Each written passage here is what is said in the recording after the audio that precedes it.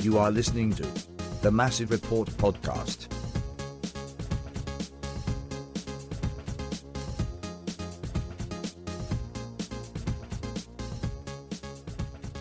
Welcome to the Massive Report podcast. We are here at Saucy Brewworks on the corner of 3rd and Michigan. We are talking about the Crew's 2-2 draw against Atlanta United on Sunday evening. We've got Bart. Hey, buddies. And we've got Sam. What up? Sam, you can speak tonight. I can. Half of my face is not numb from being at the dentist. Yeah, well, that's good. We're glad to have you audible. So the Crew, as I mentioned, 2-2 draw against Atlanta United at home. Not the result I think most Crew fans wanted. Obviously, coming to that game, you look at the standings, that's a game you probably should win. I don't even know if probably is the correct term. Bart, just your overall opinion on kind of the result as a whole. Yeah, I mean, I think that the overall opinion for the result is it's a good result based on what the performance that the team put in, but not a satisfactory result that you'd want coming into that. When you look at this game on paper, I thought it was, but for a couple of moments of brilliance from a guy you paid a hefty sum to have some moments of brilliance in Cucho Hernandez, it was a pretty listless performance from Crew. They just didn't seem like they had a lot of energy, and I certainly not for a game that's an important one in the standings, where this is there's so little space, I should say, separating the teams basically from 13th to 5th or 6th in the Eastern Conference standings, and this was a way at home against a team that you went to their house and took care of business. To not come away with 3 points, I think it's a pretty big disappointment. And I just look at, I've blamed Caleb Porter for a lot this year, but I do think, I think ideally your coach should be there to, make those X's and O's adjustments in game and to game plan throughout the week. But you shouldn't need your coach to get you motivated, in the context of a singular game. These are all professionals, and this is kind of that energy I think needs to come from the bench or somebody that was on the on the field, and I don't think the Crew really saw that until maybe late in the game with some notable substitutions. Yeah, I mean, Bart, I stood next to you during the game. We talked about it throughout the contest, but it was disappointing the way that the team came out, and they didn't have the energy that Atlanta did, especially as the home team. And it was, the game was delayed and whatnot, but the crowd was good. I mean, it wasn't like they walked out in front of an empty stadium and anything like that. I'll take a delay before a game versus an in-game delay middle. Anytime. Absolutely. And it looked like a team to me that was feeling itself a little bit. They had lost one game in 12, and Atlanta's 13th in the Eastern Conference, and we talked about it last week. This Atlanta team has talent, and Atlanta didn't even play a lot of their starters. Thiago Almeida was out there, but Jose Martinez didn't start.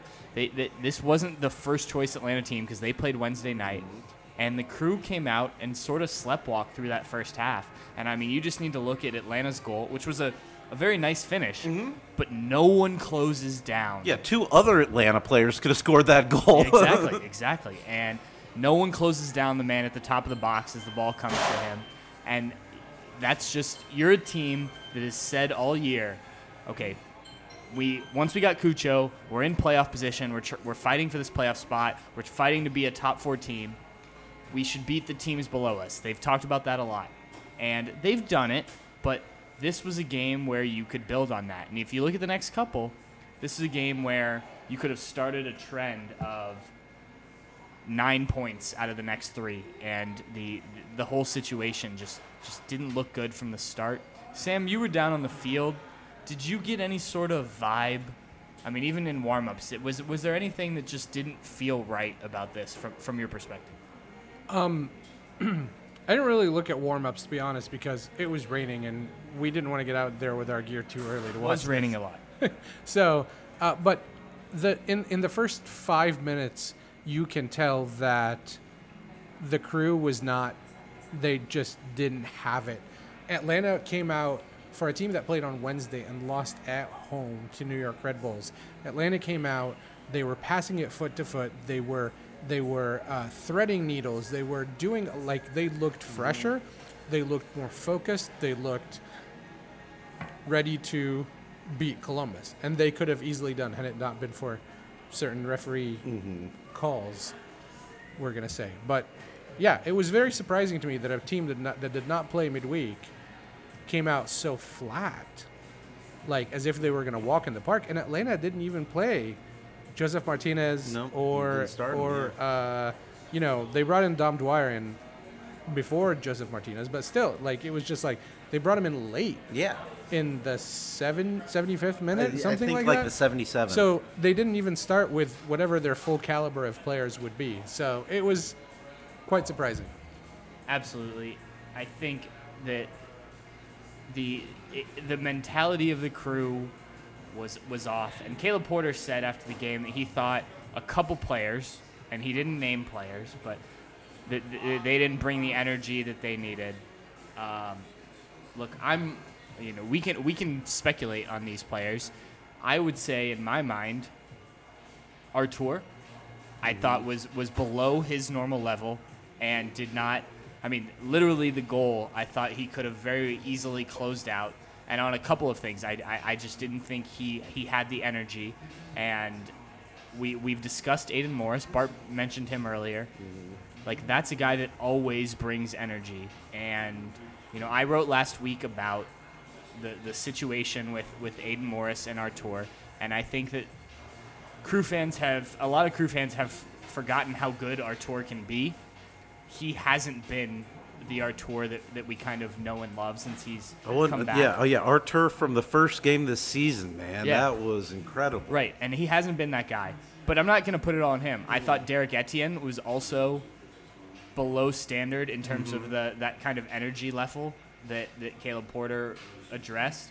Honestly, and I don't know if Caleb was talking about this in particular, but I didn't think Darlington Nagbe had a good game. I thought that he did not provide the same level, which is interesting because this is one of Darlington's former teams that he's played for, and obviously he and Caleb have gone back a long way. So I don't know what the issue would be there, but it just wasn't. A lot of the guys just didn't have. Cucho will run. You're gonna get that. Lucas was clearly targeted by Atlanta's holding midfielders, defensive line. That was their game plan, was to try and take Cucho out of the game. And there was just not enough response around them in terms of an energy level for me. I don't remember who I heard it from. I can't remember if I heard it in post game when we went back to the photo room, but the change of shape, and I noticed this very well, especially in the first half. Playing with 5 in the back for Atlanta helped them triple up Lucas and Cucho whenever they got the ball. If they were playing with 4, they wouldn't have been able to do that. So that change of shape really kind of helped control that. But you can't play that shape for very long if you're going to try to win the game. And the hope was that they go in the locker room, Caleb looks at this and adjusts, and I feel like they did because they had a lot of breakaways. They just couldn't capitalize on it. And now Cucho scored 2. He could have gotten a hat trick if he didn't kick it right into the hands of the goalie twice in like 2 minutes. I'm concerned because you mentioned Nagbe, and I'm just looking on who scored, and 0 dribbles from Darlington Nagbe, and that is something that you don't see, and I think that's the difference, and that just gets to that point because you're used to a player like Darlington Nagbe where if he doesn't have the outlet, he's going to take it himself. He's going to challenge you, and he's going to create openings just by virtue of carrying that ball and demanding that sort of attention. But when he's not providing that, suddenly it's a lot easier for them. They can be a little bit tighter on Luis Diaz as well, and they can completely negate Lucas Zelarayan. And I think they came into that thinking, let's negate him, let's take him out of the game, and they did a great job with that. And it does make you think if because of Artur's form, that did not allow Darlington to be more I wonder. of the dribbler Yeah. passer kind. But in speaking with Artur, and I know you're going to get to this later, I was very confused about why Aiden Morris didn't come in earlier. Because of how Atlanta's defense and midfield was going at Lucas Zelarayan, you almost needed to counter with somebody like a Aiden Morris that's going to be physical and be like, you're going to bump me off, I'm going to bump you off, and kind of have that back and forth. I think there was, with 70 or 80 minutes, it was 14 fouls on Atlanta to like 6 on Columbus, or something of that nature. I don't remember the stat exactly, but you had 2 back-to-back games where the midfield play was very physical, and you did not sub in your physical midfielder. And I'm super confused by that. And maybe that's something Murph or Thomas can ask Caleb about at the next media availability. All right, so let's get into this Aiden Morris Artur debate, because I think that there was obviously some interest in this beforehand. The Crew have only lost 2 games ever when Aiden started, 1 this year, and this has been a talk since Artur came back. And both of those games, ironically, were against Montreal, but there are some analytical things that are very much in Artur's favor when Artur is healthy and playing as well as he did. And let's remember, when this kid came in the league, everyone, I mean, he was a revelation when he came under Greg Berhalter, and he has been probably the most, and I say this with a biased perspective, but probably the most underrated central midfielders in the league over his tenure. But he's been hurt a lot. He's recently come back. It's been a few weeks now, and I thought his first start against New York City, while Caleb said he wanted his leadership and kind of veteran presence in that game, and I get that, I thought he was underwhelming. Colorado, I thought he was fine. But in this game, he just looked a step slow to everything, and I don't know what to attribute that to, because it's not like he hasn't, if this was his first game back, I could, his first game starting, I could understand that. But and there was some turnovers too, Yes, which is not characteristic of him. That's what's a little worrisome. Yeah. And I think that's what separates him from an Aiden Morris. Ideally, when you're looking at the analytics, is how accurate of a passer he is. Aiden Morris is still, younger. Sometimes he's trying a bit more of an ambitious pass, and sometimes, he's just losing it. But that's if you're Artur and you're not, able to accentuate the element of your game that, separates you from an Aiden Morris, while he's got those other elements, that sort of aggression, the energy. I think that's a little bit concerning. Yeah, and I mean, if you actually look at a lot of the metrics on Artur, he actually wins. I don't know if it's more balls back than Aiden Morris, but it's close. And he just does it in a different way. It's not as obvious, but in a game like this, it was so clear that the team needed energy and needed somebody to just kind of go out there and maybe even commit the foul. Just stick a foot in and get everybody going. And I agree with you, Sam. I think you said it, that he didn't come on earlier. Now, obviously, the team gets back in the game, but I think you have a real interesting situation here with these two. And Caleb talked about it last week. Essentially it's a good problem to have. You've got 3 very good central midfielders right now, and you've got to figure out where to play them. And he called Aiden Morris the future and Artur kind of the present, and I think that's fair.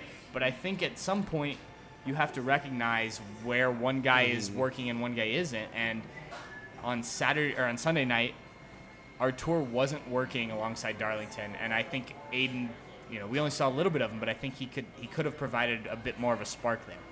This is where I have a problem with coaches sometimes, and this is not a Caleb only issue. This is a lot of issue. There's a lot of coaches that want to force their way in a game plan, and it's like, Aiden and Darlington have played long enough now to establish a good chemistry. Artur and Darlington have It's played like 12 games they've been together. or something. right. 12 games in a row. And one and a I think it single was- loss. I think it Right. was nine consecutive starts while Artur was hurt. But Yeah. I think in total they've started 12 games. So, and Artur and Darlington obviously played together for a long time. So it's Yeah. not a chemistry issue. This is, as a coach, I feel that if I was coaching this team, I'm looking at the tape, I'm seeing how the opposing team that's coming in tends to play, and that's who I decide who plays in that second role behind Nagbe.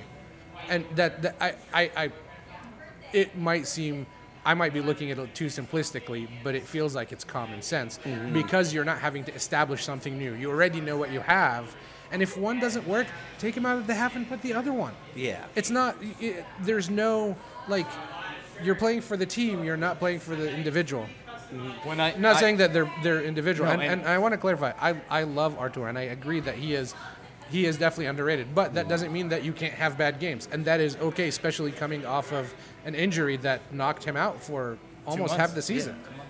And that's why I think ultimately, because I agree with you, and I think Artur is an exceptional player, and I think this team, I think the lineup is you putting your best players out there is you've got all three of those guys out there, especially I think with the way that Derek Etienne is playing. Now we know there are the questions about Lucas Zelrayan and where he's lining up, but let's be serious here. He's it's basically a 4-2-2 or 4-4-2. I'm sorry, Right. With him up there, it's Cucho that's tracking back, when the ball goes in the other direction, and that's fine with Lucas. But I mean, so I don't think it really matters. Unless it really matters truly to him, which it may well, where he lines up. I think if you're Caleb Porter, you're like, I trust you guys to go to those spaces on the field where you're going to make most of the dynamic attacking. You make yourself a dynamic attacking threat. I trust you in that sense. I'm just getting you on there because I need to put you in a position to be on the sheet to turn into the refs at the beginning of the game. But I think having those three midfielders, puts the crew. You're putting your best players out on the field. They all bring different elements, and they lock it down at midfield. Yeah, that is an interesting idea. I mean, I think the way Caleb looks at it is this team's best in a 4-2-3-1. When Lucas is underneath, and you're right, I mean, it might as well be a 4-2-2 with the way Lucas plays at times. But if you can figure out a way to make that work with Lucas, sort of playing a winger, and we've talked about it before, there have been guys in MLS, Pato, what's his name that played for Montreal for years, the creative midfielder that played out wide. Regardless, you can play on the wing and still affect a game centrally. You just have to. It has to be set up in a way that can make it work. Now, I still think this team's best in a 4-2-3-1, and I think that going into this Atlanta game, Artur made sense. But when it wasn't working and he's not providing energy, and you need energy, and it's not just him. There were other guys that they just looked kind of listless in the first half, and Atlanta being on the road looked like the dominant team. Something changes, and Bart and I were talking at halftime. We both thought Morris coming in at halftime would have been just a spark, just get something going, and they didn't have that. Now, I think we should also talk about the positives of the second half, because they did get going, and Cucho scores 2 goals. Luis Diaz again is a provider on one. I think all of Cucho's goals have been assisted either by Lucas or by Luis Diaz, and that's it. I think you're Has right. he gotten? Well, he did get an assist from what's his name yesterday, Sands, on the second goal. Yes, he did on the second one. And that's another thing I want to talk about in a minute. But so first, the big spark off the bench, if we're not talking about Sands, because he came in the first half for an injured Pedro, and we'll talk about him in a second. But Kevin Molino, who is a guy that we've been waiting to do something for the last 2 years, and injuries have played a part in that, comes in, and he kind of, on the first goal, takes in that Lucas role, as Lucas kind of rolled to the outside, and plays that ball to Luis Diaz. And Luis Diaz, again, an accurate cross, which is what we haven't seen a lot prior to Cucho for Luis Diaz. That was a play that is, I think, if you were the Crew and you can design your front four right now, like Derek Etienne's probably in there, but if Kevin Molino's healthy and playing well, we know what Kevin Molino can do given what he's done in the past. And if he can be that other guy, and now he's providing you with something, that becomes interesting. Well, he got half an hour of play yesterday as opposed to the regular 7 And to 8 it's minutes. about as good as we've seen from Kevin Molino. Right. Was it great? No, but did it show flashes of what Kevin Molino can do? Yes, it did. And That ball to he was Diaz stronger is- on the ball. That ball to Diaz was good. Like you felt that he actually had a contribution and actually touched the ball. And that that's my hope, because I don't know. I mean, I know in the academic sense what Kevin Molino can do, and from what you saw a little bit from him in Minnesota, and when we watched him when he was with Orlando prior to that. But but for that pass to Will Sands and a little bit in this game, like I don't think we can just take for granted that this is a guy that oh yes, if we can recapture. I'm hopeful, but I think anything at this point, you get from him is a plus, and so it was obviously, I think, a big plus to to see him put in a decent performance. But he honestly, but for that Will Sands pass, didn't necessarily, Diaz one, sorry, didn't stick out as much for me. He did more than Etienne, but that's because Etienne was invisible that game. But I don't know that I'm, at least at this point, ready to hand over at least or boot Etienne to the bench, just for what he's done throughout the course of this season. And I'm hopeful that we can continue and see more from Molino. But I am really going to temper my expectations with him. Yeah, no, not that Diaz has played, not that Etienne has played super well recently, but I'm not yet. I agree with you. I'm not willing to push him off.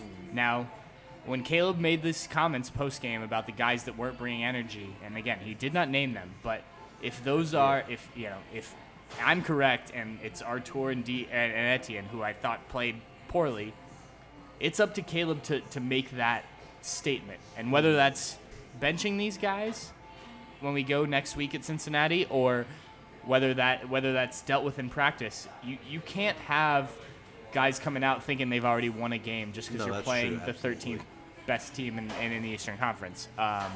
So, that's something that's got to be handled in house. But I'm encouraged by Molino, and I've kind of always been on that level of like I'm waiting for him to show it, and he's shown it, and he's gotten hurt, and he's shown it, and he's gotten hurt. It's kind of been the same thing. And if he can just be half the player he was in that playoff run at Minnesota right before he joined the Crew, and just give this team something, then I think that signing doesn't look nearly as terrible. I mean, he could frankly be essentially a signing for this team. And if he can play that winger position and be that creative player, then that would be a boost. And we'll see. It's one game, it's one pass. I thought he did some other things decently well, but if he can get fit and he can provide, I still think he provides value to this team in this league. He was active enough that I actually got a picture of him doing something. Well, there you go. If that tells you anything. But it brings me to another point which I thought about coming in. Is like, how far down the depth chart has Yao Yeboah gone? So I asked Caleb last week, and he kind of brushed off the question, but it was also on the back of answering about Aiden and Artur, and he was I think he was a little bit irritated, just kind of about, we've been playing well, why am I changing things? But think of the first game of the year and who their starting wingers were. It was Etienne and it was Yao. Mm-hmm. And I think that in an ideal world, if Molino's healthy, it's Yao and Molino. But last week, the game in Colorado, you bring in Eric Hurtado at one wing's position, and you bring in Very odd. But I mean, he's played that position. But not what you thought. That doesn't coming into make it the any less He was odd, not even right. on the roster going into preseason. Right. And then you bring in another guy who wasn't on the roster going in the preseason, James Mbakemi, Yes. at the other wing position. And so you're not even trusting a Yao Yeboah. You're not, now there are circumstances there. You're on the road. You're playing at altitude. You're probably trying to close out a game. Certain guys can do different things, and I get that. But this is not the wingers you thought you were having. Luis Diaz has, well, first of all, Derek Etienne has played better than I think most people expected. Yes. But he hasn't been great recently. He Luis has his Diaz, ups and downs. Yes. Right. Luis Diaz has played well recently, but we all know what Luis Diaz has been throughout his career. Yeah. If the Crew just had any sort of consistent wing play, you're talking about a top of the Eastern Conference type of team. Yeah, if those wingers can score, like Luis Diaz in the first half couldn't hit the broadside of a barn. He was just running, and then he couldn't do anything with it, and they lost the ball in the top third. But in the second half, and I think, okay, you're gonna laugh at this, and it's way too early. But here's the thing: Luis Diaz is in the last year of his contract. I bet he gets signed just based on how well he works with Cucho. Yeah, absolutely. I think you're correct. The crosses weren't there, but the way he's playing and his recognition of things is so different right now, and I It think has it's improved very drastically. I think Cucho is such a huge part of this, and they get each other. They just get it, and sometimes you need that. And Now, if you can score, one thing at a time. I know, mean, but still, that would be great. But maybe yeah, Cucho can mentor him into scoring, too. Look, scoring wasn't the problem. They got their two goals. Right, but like you said, if we get winger play, if we get good winger play, we're talking top 3 in the East, and you know that Derek Etienne can score when he's slightly better than average, which that hasn't been the case in the last couple of games. If you can get Diaz to score, then your threat increases, and then you have 4 people up front that can score. I mean, I'd like that, but if he continues, I mean, he's got 5 assists since Cucho I'm came not. here. I'm not Like, if complaining he- about the assists. I'm just saying every once in a while you send in a zinger and keeps everybody in check. Oh yeah, I like that. But I mean, I think mean, if he could be the Luis Diaz who plays for Liverpool. Or even not the today, Luis, but- the Luis Diaz who plays for Costa Rica. I mean, he's played better in their World Cup qualifiers than he did than he has ever played with the Crew. I feel. But I think that I think that's a good point, and I think that's one of those reasons why. I mean, between it being a contract year and it being a World Cup year, a weird World Cup in the winter, fall year, like Lucho Diaz, man, if there's ever an opportunity and time for you to seize this and to take your game to the next level, this is it. And I think yes, he's still not scoring, and he's still just blasting balls as hard as he can into the side of the net, but he's also connecting on those crosses that were always just a bit off. Yeah. And so I think maybe he has a little bit more that he needs to do to refine in, the shooting game than he did in the passing game at any point, or the crossing game. But I'm thrilled with Luis Diaz, and I still look at him, and you look at the age of the wingers on this roster. He's, I think, the youngest winger you have in your starting lineup in the 25, because Alexander Maton's on loan somewhere. And I think, getting back to I think ultimately those are his signing and the Matan signing. I think those are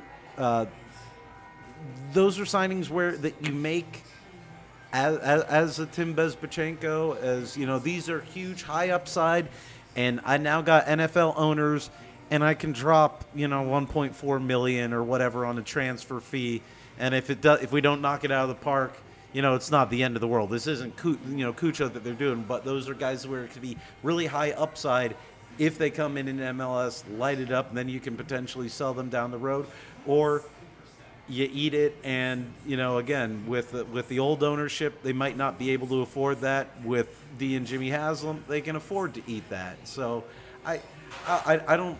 I think go for it. But I think at this point, yeah, it shows what where Ya is in those standings, and I don't know what you do to kind of get rid of it or potentially clear the salary, and maybe he's got a chance. Maybe, I don't know if there's a way where they can get him games in for Crew 2. If we just write Don Garber a bunch of letters, we could maybe do it. But I ultimately, I don't think if you've got to go through all this to finally unlock Luis Diaz and get out what you thought you were getting out of him 3-4 years ago when he first came to this team, that I'll take. Yeah, I mean, I guess ultimately, if you come out of this season with Derek Etienne, who I think is also at the end of his contract after this year, and another winger playing well, which is what you expected from Yao Yeboah, then you came out where you thought you were going to, right?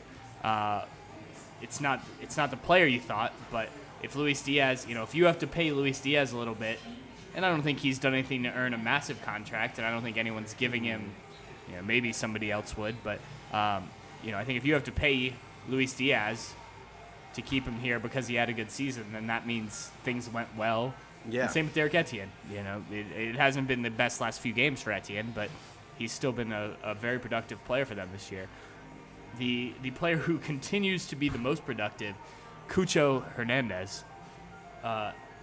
Those 2 goals. I mean, it was there any doubt that if they were going to score 2 goals and bring that game back, and it was either him or Zelarayan from the free kicks they got at the top of the box, right? Those were the 2 guys. I love what they've got with those 2 guys.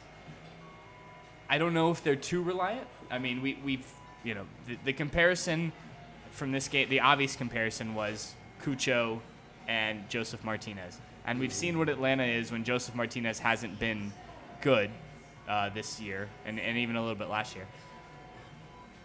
Are you concerned that this team is too reliant on Cucho right now, despite how ridiculous he's been, or is this just what you do with a striker? Yes. It's both. It is because yes, they are too reliant because you can see that sometimes they try to force a pass into the box to Cucho or to Lucas and it doesn't work, as opposed instead of taking the shot. And take the shot and let them deal with the rebound, but at least take the shot. What was the shot differential yesterday? What was it 24 to? Oh yes, it was. It was 24 to 12. Shots were 24 to 12. Yeah, 10 to 8 on goal. So Lucas is all not in taking favor of Atlanta. Yeah. Right. Lucas is not taking shots. We already know that because he skies it. He has the Emilio Renteria bug that skies it up to the second deck. But Derek Etienne, take the shot. Darlington Nagbe, good Lord, take the shot. And he had from my end, I can see these gaps where you can he's got the ball at the top of the box circle, and it's just take the shot. You want a interesting stat, and I don't know if the background is a little too loud for this, but so Crew, I'm looking at the Crew stats, shots on the season. Number 1, Lucas Zelarayan, 58 shots on the season, 22 shots on target in 22 games played. Number 2, Cucho Hernandez, 41 shots, 18 on target in 9 games played. Number 3, Derek Etienne, 37 shots, 15 on target in 25 games played, 20 games started. I mean, one of those Cucho shots was that bicycle kick that he did at the top of the box after that corner, which was just a remarkable, you're trying to get something off. If Sebastian Miranda can score a header from the top of the box, then I mean, come on. But that's what that's averaging 5 shots a game, 5-6 shots a game. But they come in bursts. Yeah. There's no consistency. Well, Cucho and Lucas, yes, but Derek Etienne. Not so much. I'm talking about everyone else is maybe averaging. Lucas is averaging a bit north of 2 shots. Probably or shots per 90 minutes. Cucho's averaging probably north of 6 shots per 90 minutes. It is absurd. Well, and they come from such different places. I mean, that bicycle kick, I mentioned. I mean, it was a bad touch off of a clear designed corner kick play, and he just, I'm gonna bike it, and it bounced. You know, it wasn't a good shot. It bounced to the goalkeeper, but he is willing and ready to let it rip. Lucas has shown that propensity as well. Honestly, I wish a few more guys were willing to just let it fly. So, you know, you're not going to score all of them, but Darlington. Yeah, exactly. Who knows if there's a rebound? I mean, if Cucho is in and around the 6-yard box, or if Lucas, really anyone. I mean, you can tuck those balls in. No. So, we mentioned it earlier. Will Sands is in this game because Pedro Santos gets hurt middle or late first half. Will Sands, he played some early in the season when Pedro was hurt. Played left back. The Crew signed him this offseason as a. We've got a siren coming by. This is how we do it live. Yep. As a young player who they were pretty high on, and they weren't ready to, you know, make him any sort of starter or anything like that.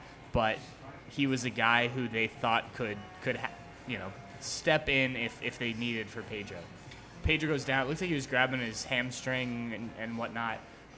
He walked off, which was good. I know that he was in the locker room afterwards, seemed to be moving all right. Doesn't necessarily mean anything, but we'll have an update at some point. But Sands comes in. He creates the second goal with a nice nutmeg, plays Cucho in. Just what was your thought, Sam, on the overall play? I thought he was timid at first, and then he got going. Exactly. I think he started out like, you know, the great thing about Pedro is, and why many people, I'm not going to say all or most, but many people love Pedro, is the fact that he has got such a motor. He's almost Frankie Hiddick-esque to run up and down. And when Will Sands came in, you kind of lost that offensive part of Pedro's game. I think he did fairly well as a defensive player. If he's going to come in and just play defense, he is probably perfectly fine playing against Atlanta. And Atlanta really exploited that right side all day. Cruz left, Atlanta's right. But his hustle to get to that ball and really fight off the defender and get that pass to Cucho was really impressive. Yeah. And it's like, you want to see more of that. And that was like him, because he had another pass where he just went up the side and tried to pass it to Cucho. And Cucho, I think, shot it right at the goalie. Yeah. So it was like, okay, you're starting to see some stuff here. And again, if you're a guy that's not playing, or you're playing 10 to 15 minutes in relief to give a guy a break, you're not going to get that game sensitivity. But it felt like he got his footing. Yeah. He's only played, according to Wikipedia, which is not the most reliable thing. I'd have to fact check this. Wikipedia lists him as only playing 5 games for Crew 2. So, I mean, he's been on the bench for the Crew a lot. So it's not like he's a guy who's gotten even if that's wrong. Either direction. He's not yet correct. Yeah. And I'll say and I'm one of those guys. I've not been on the Will Sands hype train. I wouldn't call myself a hater, but I certainly I have not from what I've seen hadn't seen anything prior to this game to get you excited and think that this guy is a really big prospect for this team. But I was impressed, and I think that was probably the silver lining in this game, and especially if Pedro Santos, who is the best left back in MLS, is going to miss a significant amount of time. You need Will Sands to continue to put in performances like he put in that game, to have that element where he made a couple guys miss too. So to add that offensive element, maybe that's something you get by sitting and watching Pedro Santos all season long, and so I'm hopeful if he can kind of continue to add that, because I think that's the difference with Pedro, where he's a good, he's I think a good, or doesn't get enough credit for his defending. He works really hard, but he also is such an attacking presence that's just an element that most teams aren't used to seeing from that left back position. So if you're taking that away, or if you can add that, albeit to a lesser extent, as Will Sands, and still play strong defensively and have a really good work rate, then I think Crew might be able to, keep their head above water if Pedro's going to miss a substantial amount of time. Yeah, and I mean, my impression was that Sands came on, was kind of timid early on, and I think you saw that actually negatively impact the team with Artur and Nagbe trying to push to that left side to kind of compensate a little bit. And I think at halftime, who knows what was said in the locker room, but I think that he realized, just go play your game. Just go out there, you're down 1-0, just go figure it out. And I think you saw in the second half that he can play at this level. I don't think he's ready to be any sort of starting player at this point, but I know they're pretty high on him. And they went out and acquired him he was a New York City homegrown kid, and he played at Georgetown with I think Sean Zawatsky, and they like him a lot, and they think he's the future at that left back spot. Enough so that, we talked about it a lot. There's not depth beyond Pedro. Yeah. They are confident that he can step in, and I think with a few nervy moments early, he stepped in and played well, and that second goal was him nutmeg a guy, play that ball to Cucho. And Cucho still had some work to do. Let's not. Oh, God. That's the work that Cucho can do. Yeah. Correct. Gets that on that left foot. Yeah. Just bounces it to himself with 3 Atlanta defenders around him and just perfectly slots it. But that's the thing. If you're James Sands, get it to the Cucho in a decent spot and let him go to work. Yep. And I think that's. And I said James Sands. I meant Will Sands. James Sands is his twin brother.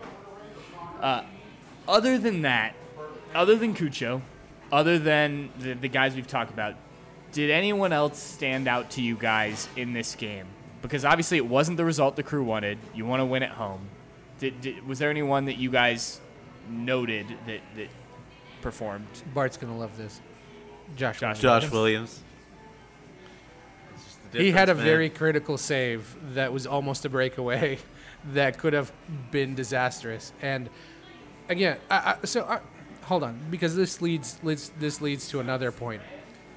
The 3 subs that Caleb made with 10 minutes to go in the game after Atlanta had just tied it. It's like, wait, you're now going for the tie? Because it was 3 defensive subs. Mm-hmm.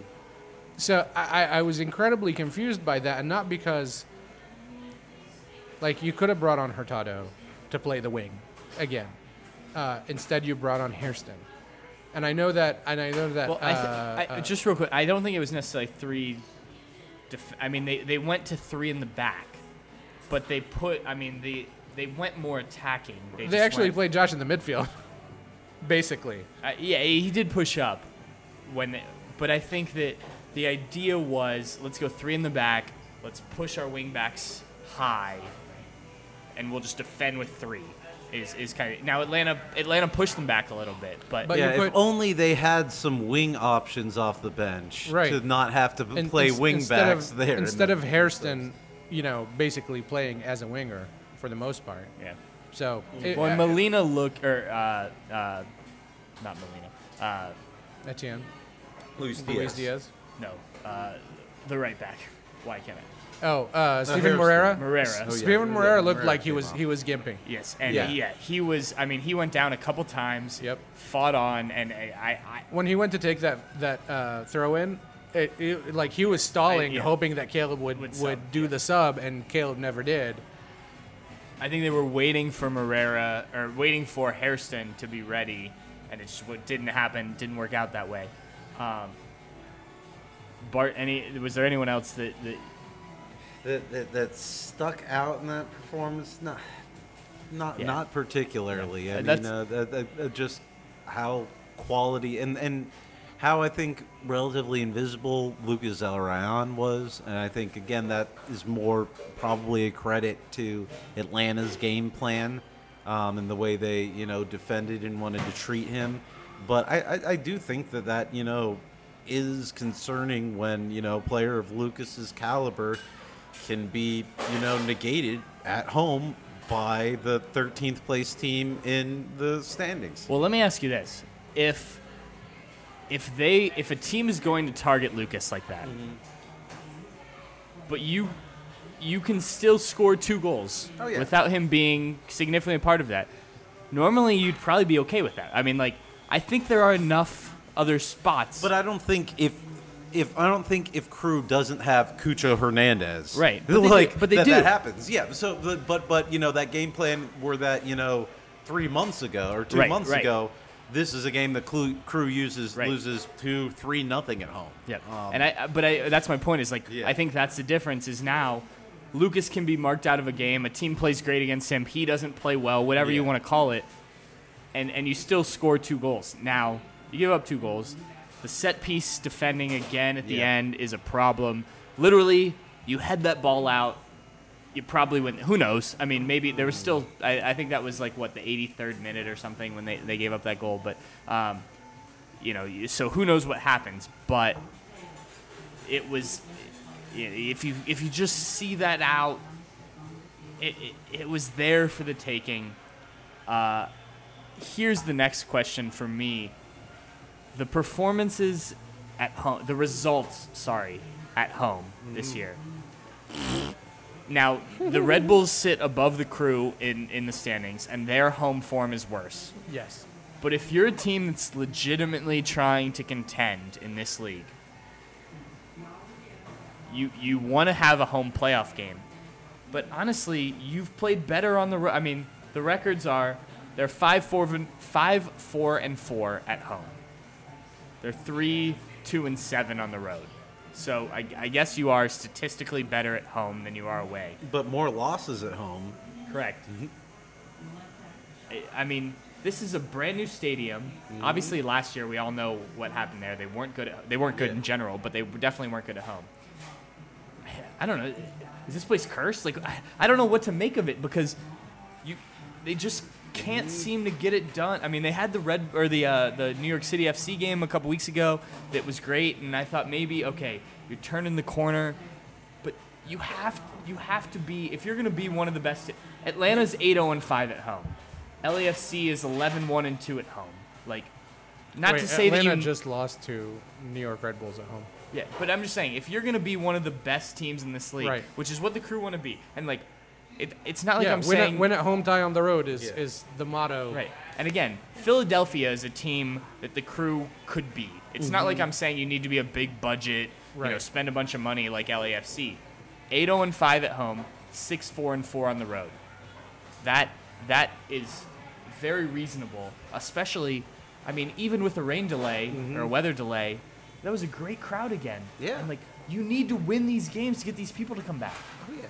I mean, I think it's when I think it's also the satisfaction with a draw because there's Crew I believe lead MLS in draws.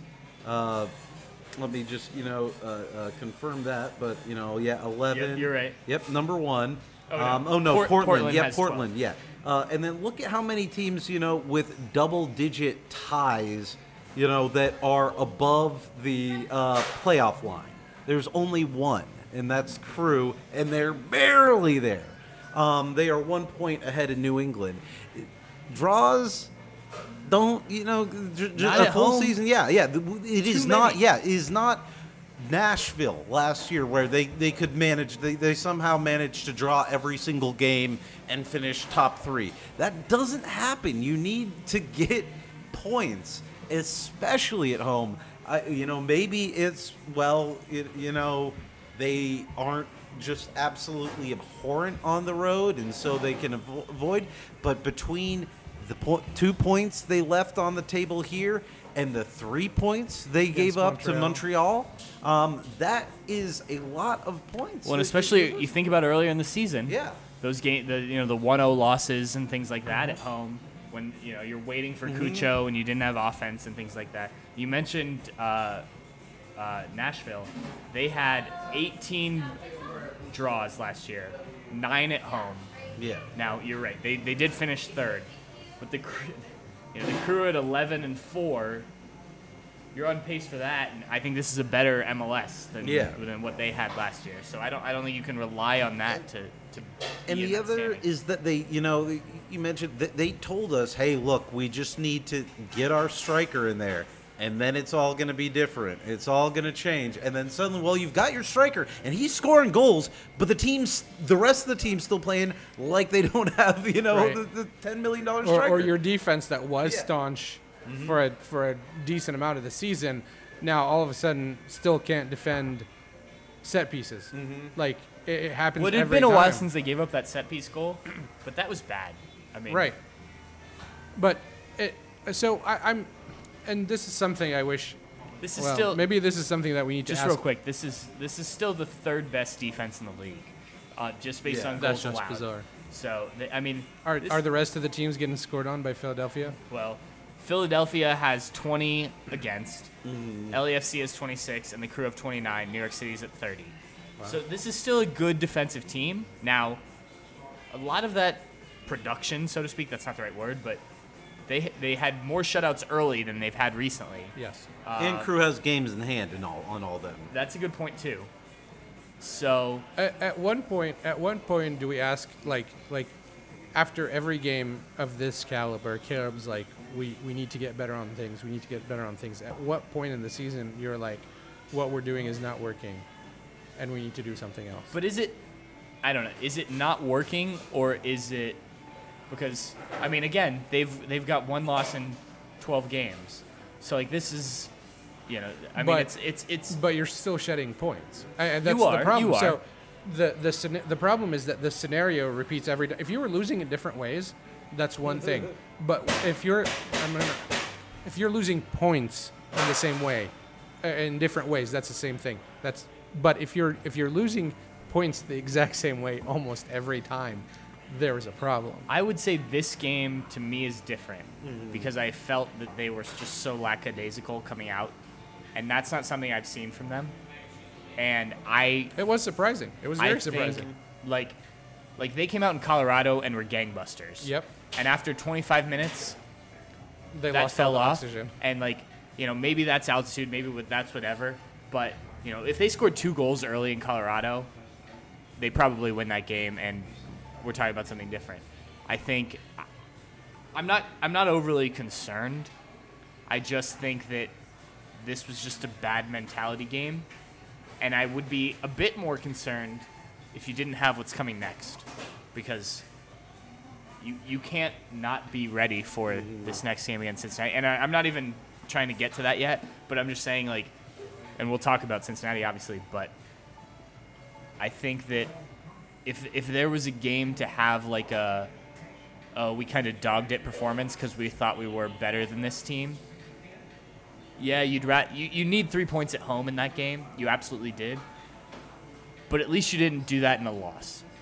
I Yeah. guess. I'm trying to look at It's the positives. silver of it. lining here. Yes, but that's exactly right. that silver lining is quickly fading as they drop in the table because of losing these points. Yeah, but I mean, you look at the table and they're still in the playoff picture. They're still above the playoff line at the moment. They, as Bart mentioned earlier, they're going to have that game in hand pretty much until the end of the season because of that canceled game or that postponed game. They currently sit on, what is it? They're at 35 points. You got New York City is the team in third place at 45 points. Again, They haven't been having a good run. But you could, that a win suddenly puts you in 5th place, and you're, a result against Cincinnati of getting above that 4th place line, getting above Red Bulls, and getting a home game. Yep. You're right. But again, maybe a home game doesn't matter right now. Right, and that's the thing. If you're the Crew right now, would you rather be just, go play on the road in the playoffs because you figured out ways to shut it down and get results? I mean, it would be interesting if this team has to go all the way on the road in the playoffs. They've never done that before in terms of actually winning an MLS Cup or even making an MLS Cup. I mean, is Portland the only team to have done that? No, I think it's Not happened. that happened because it didn't happen in right, right. 2015, but No, I think it's happened a few times, but Portland was, you're right, maybe the first? Was that the first? there's a good chance. I don't know. It but- didn't happen. My point is that you want a home game. Let's be clear. We want. Who cares what the team wants? We want a home game at Lower.com Field. Yeah. Get that place rocking. Yep. In the fall and have a playoff game. And you're right. They are 1 point above New England. Now again, game in hand. 1 point above Cincinnati. 3 points above Charlotte. And this was a winnable game, no doubt about it. And they blanked the bed. I'll avoid you having to go in and insert the. I'm not going to take it out. Yeah. They shat the bed. You It's should, okay. you should go and insert it there for the blank. Like massive bowel movement. Yeah. No.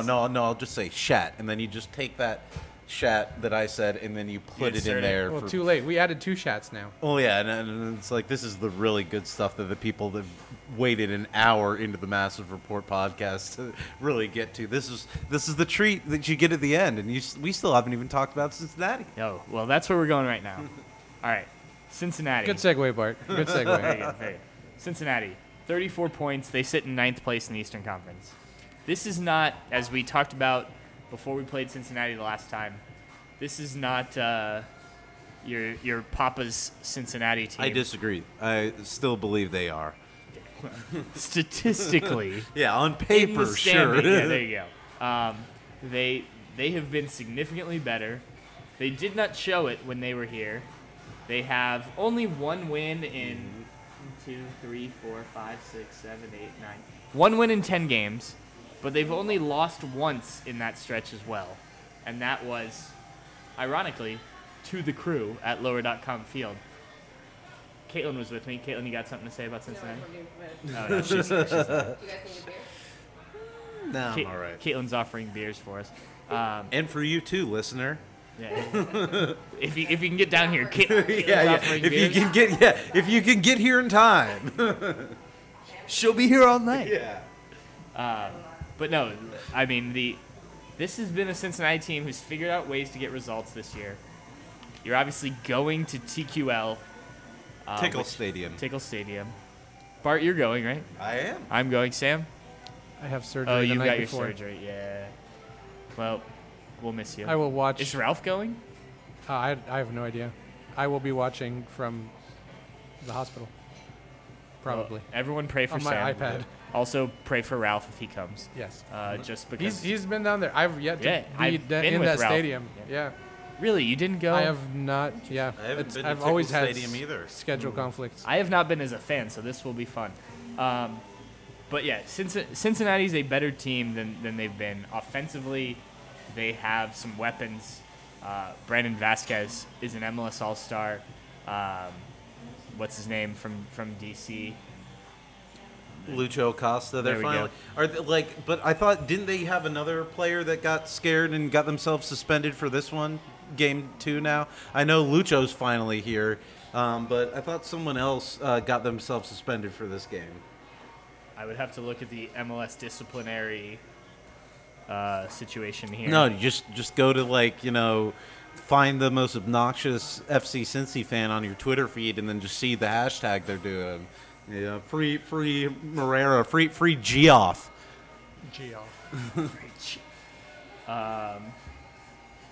I don't see anything from Cincy here. I might have just made that up. I think that's Ethan McKinley's fault. Friend of the pod, Ethan McKinley. Yeah, it's possible. Lucho was suspended for the last. Yeah, for the Cruz last one. Cincinnati But I game. thought Yeah. someone else was suspended for this game. Regardless, this is a team that has been potent. They were not potent in Columbus. Now, to be fair, after the Crew went up 1-0 in the first half, courtesy of one Cucho Hernandez, the second half was not as cut and dry as it maybe looked. Cincinnati started to control some possession. Lucas ended up benefiting from a penalty kick. Crew go on win 2-0, but I don't know. Obviously the Crew have lost to Cincinnati at this point, down in Cincinnati, but I don't feel this is like as straightforward as like Crew go down, Crew win. There's nothing to discuss here. I mean, what are your guys' assessment of just kind of going into this game? You obviously can't take the approach that you took against Atlanta. Like, even if they are, I mean, they're below you on the table, you have to keep in mind that it is a rivalry game, and then you need to go in there and you need to show them who's boss. And Do you think Cincinnati's better this year? Do you think that given what we've talked about Atlanta, do you think that like grabs the Crew attention more than, is that a good thing that you're playing a rivalry game now coming off of this kind of disappointing? Yeah, probably because I bet that Caleb probably gave him a piece of his mind after the game. Caleb? And Really? You think he gave him a piece of his mind? Just a little bit. Didn't he give him 2 days off? Was it after FC Cincinnati or was it after? It was after, yeah. Okay. They had that video online. Yeah. So he might make him do a double like sometime this week to make up for how badly they played against Atlanta to get ready for FC Cincinnati. I'm perfectly fine with that. Y'all got to figure it out. They got to figure it out somehow. Well, go ahead, Bart. Yeah, I mean, I think, for your Crew, they're still. I think you should go in there and expecting to win and be arrogant.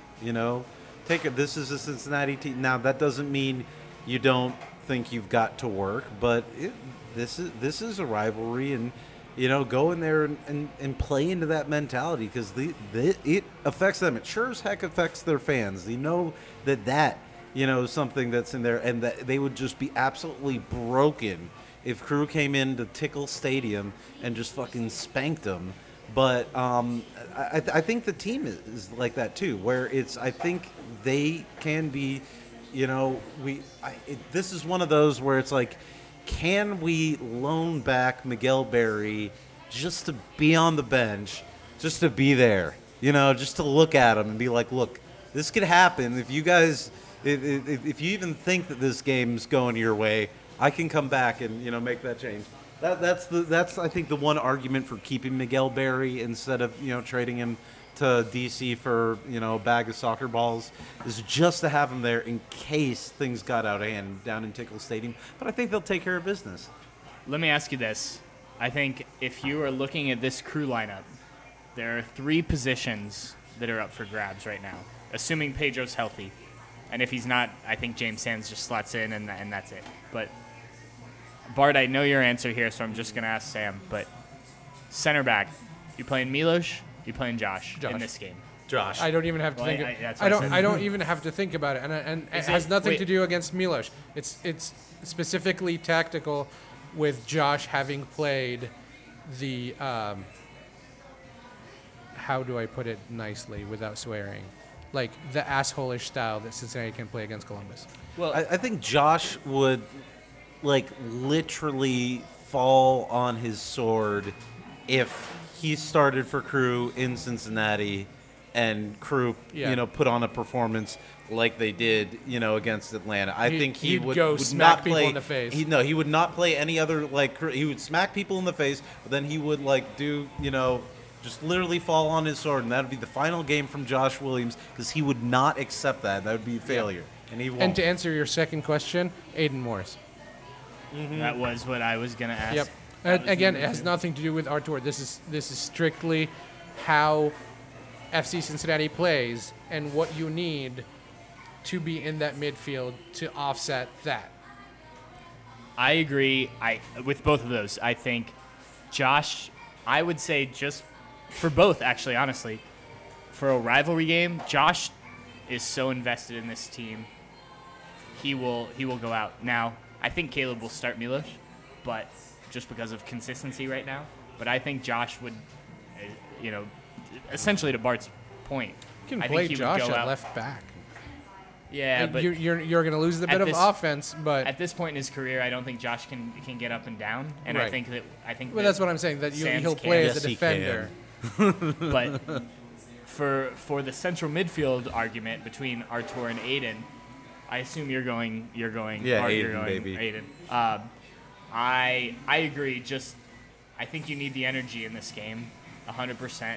And frankly, of the 3 games that Artur has started, I think he played pretty well in Colorado, but I didn't like him that much in New York City. I thought he gave the ball away too much, and I definitely didn't like him this past game.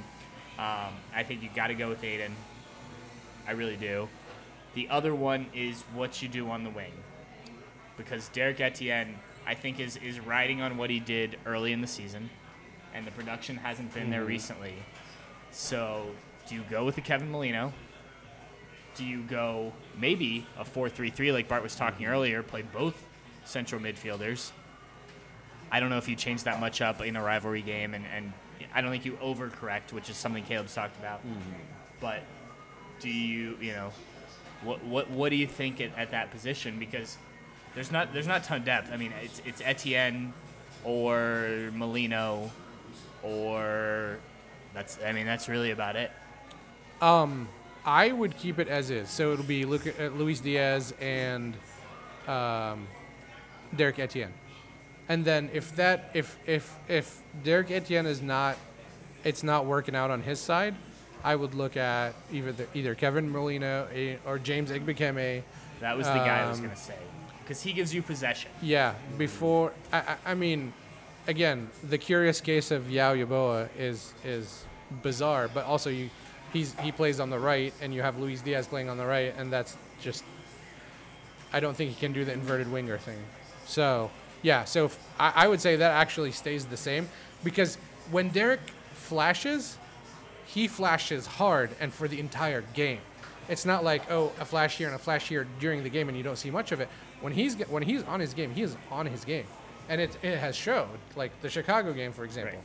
So yeah, I don't see a reason to change that per se, unless we see that it's not working at all. And then how the plan works with, let's assume that Pedro is going to be out, how that plan works with Sands and Derek on that side, and how their communication and how their overlap goes, right. That also makes a difference. How any of them on the wing outside of, is going to interact with Sands is huge.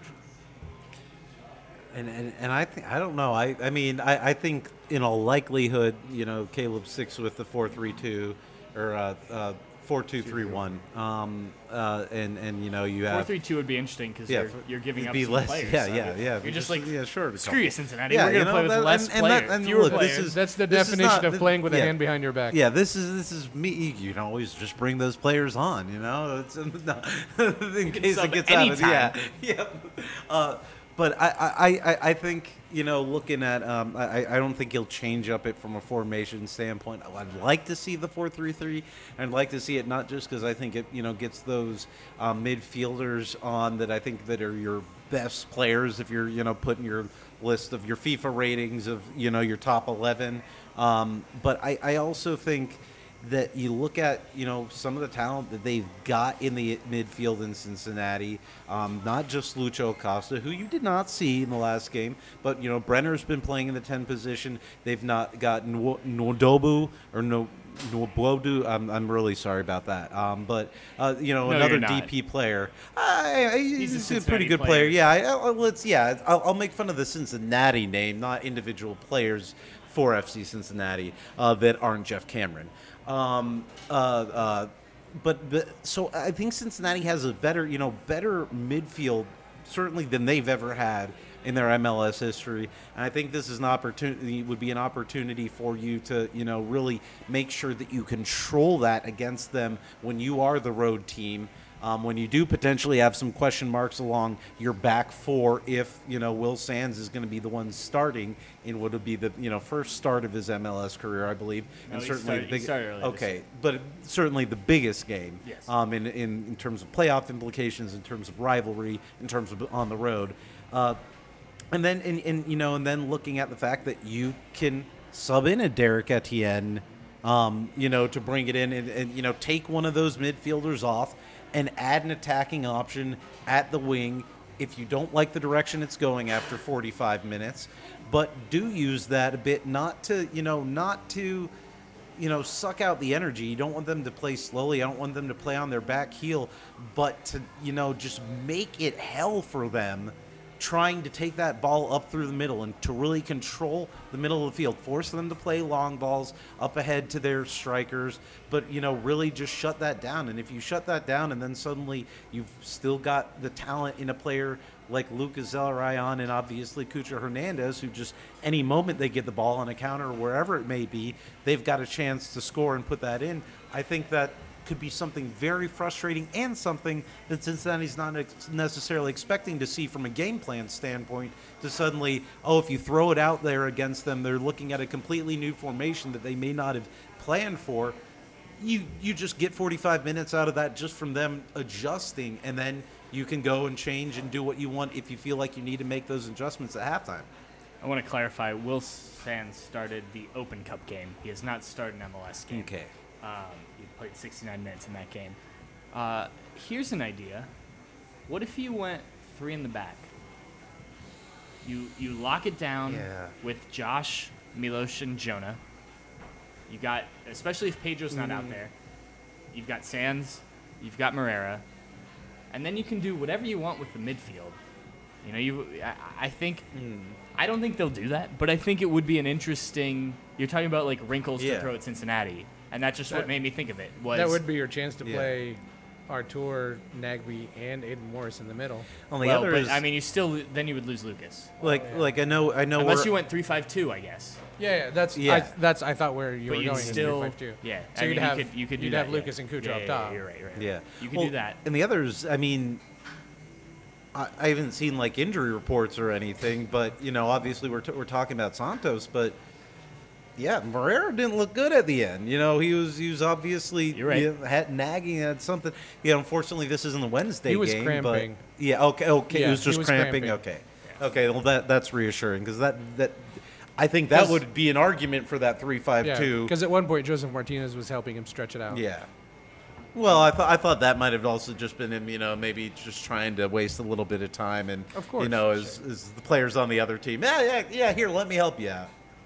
Like, I'm sorry, how is a trainer actually going to permit if they've let any worries about a player, in your team, if you've got any worries about a player actually cramping, gonna let a player from the opposing team stretch him? What? It's probably not the way you want to handle that situation. You're right. All right. I think we've hit on a lot tonight. More than I actually expected. What are we at time-wise here? 70, almost 72 minutes. Oh, wow. Okay. Is that before or after we started recording? That's after we started recording. We did have a bit of a oopsies earlier. Not from anyone behind these mics, mind you. Correct. We won't go into that though. Ralph. Ralph's not here. Ralph didn't do it. Let's do predictions. Sam, what do you think for Hell is Real in Cincinnati, TQL Stadium? You'll be watching from the operating room. Yeah. After you give birth to your third child. Yes, totally. Whose name is Pedro Santos. Yeah, maybe not. I mean, no, I'm not going to go there. That was a joke. Man, I hate this. It's going to be like a tie, a 1-1, a 2-2. It has all the feelings of a 2-2 tie. It just does. We might go down 2-0 in the beginning, and Cucho comes back to save us. All right. Just like the last time we were in Cincinnati, I believe.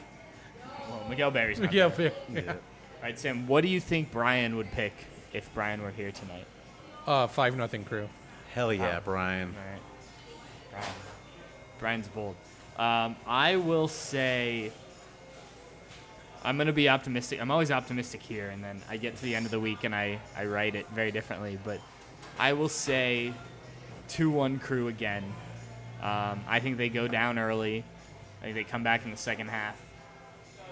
And then Caleb Porter gets to go over to the Cincinnati fans again and shush them and do Caleb Porter things. I don't know. I don't actually feel good about this game, but Caleb Porter he's the ultimate villain in these rivalries. And I just watched Manchester United beat Liverpool today, and I didn't think that was going to happen, so I'm feeling optimistic. Bart, I'm assuming you have something good ready. I think in true Hell is Real and satanic reference, I think Crew wins 6-0 in this one. Number of the beast, baby. I think that With all goals scored in the 66th minute? Oh, well, Is that what you were well, going to I think the 6th goal gets scored in the 66th minute, and that's when you start seeing all the Cincinnati fans walking out of the stadium, which is a tradition like none other. Watching Cincinnati fans just flood out of the stadium after their souls and their will has been broken. I think, Josh Williams will score his bicycle kick goal in this one, and I think a Cucho Hernandez hat trick and a Lucas El Rayon brace. He has not one had that, of those. Right? Cucho has not had a No, hat no, trick. not yet. I mean, he's only had. should have had one Yeah. on Sunday, Okay. yesterday. He only has 8 games in 9 games, or 8 goals Eight in goals. 9 8 and games 8, played. 8 and 8. 7 started, just absurd. And then we'll get 2 Lucas El Rayon goals. One of them from a corner kick that, we'll go with that. I'm trying to think of what the most deflating thing that will happen from Cincinnati is. Oh, but, a back heel nutmeg on the goalie. Ooh, that would be nice. Probably That would from be Cucho. Yeah. And then as Jeff Cameron will be getting ready to get subbed in, You mean and then suddenly he's going to think that he's talking to the official, and it's actually going to be someone serving him with a subpoena to testify what he was doing on January 6th, 2021. Oh, wow. Oh, well. Well, we that escalated quickly. We went there. I think this is the perfect game for... Like, if you look at this series, this rivalry, like, it's been intense back and forth, but, like, there's not been a villain, right? Like, no one's, like, established... Miguel Berry. But even, like, he's not even that, like... Yeah. If you ask Cincinnati He's a fans, very like... nice villain. Yeah, they, like... Even Cincinnati fans are kind of like, most Cincinnati fans don't know who he is. Well, You know, I don't think there's most an Cincinnati fans know who, anyone outside of players that play for FC I'm Cincinnati saying is. there's an opportunity in this game for Cucho to be that guy. I also think there's an opportunity Oh, yeah. for Brandon Vasquez or somebody to be that guy for Cincinnati. But I think, Cucho could be the guy who scores, be the villain for Cincinnati, have a couple own I thought goals. that was Acosta. I think, but he hasn't done anything in this rivalry. That's why I think Fair. Cucho could be the guy who scores the goal and then, does something to the Yeah. crowd. I could see. I think he will recognize the moment, and if he scores, watch out what he does towards their supporters group. I think he might not even just recognize the moment, but he's just still so much better than everyone else on the field that he just gets the goals by default. Well, I just mean his celebration. Yeah. And Oh, I yeah, think he he could brings play into this rivalry. Oh, yes. I mean, you've already seen he's a celebrator. Doing some devil horn things, I gotta say, DMX sucked it. Cucho's celebrations. Cucho's celebrations are starting to have some pizzazz. That's and what I'm saying. I yeah. think he knows what he's. They will make him well aware of what he's into, and the guy's not. The guy understands rivalries based on where he's been in the past. So I think he could. This rivalry needs a villain.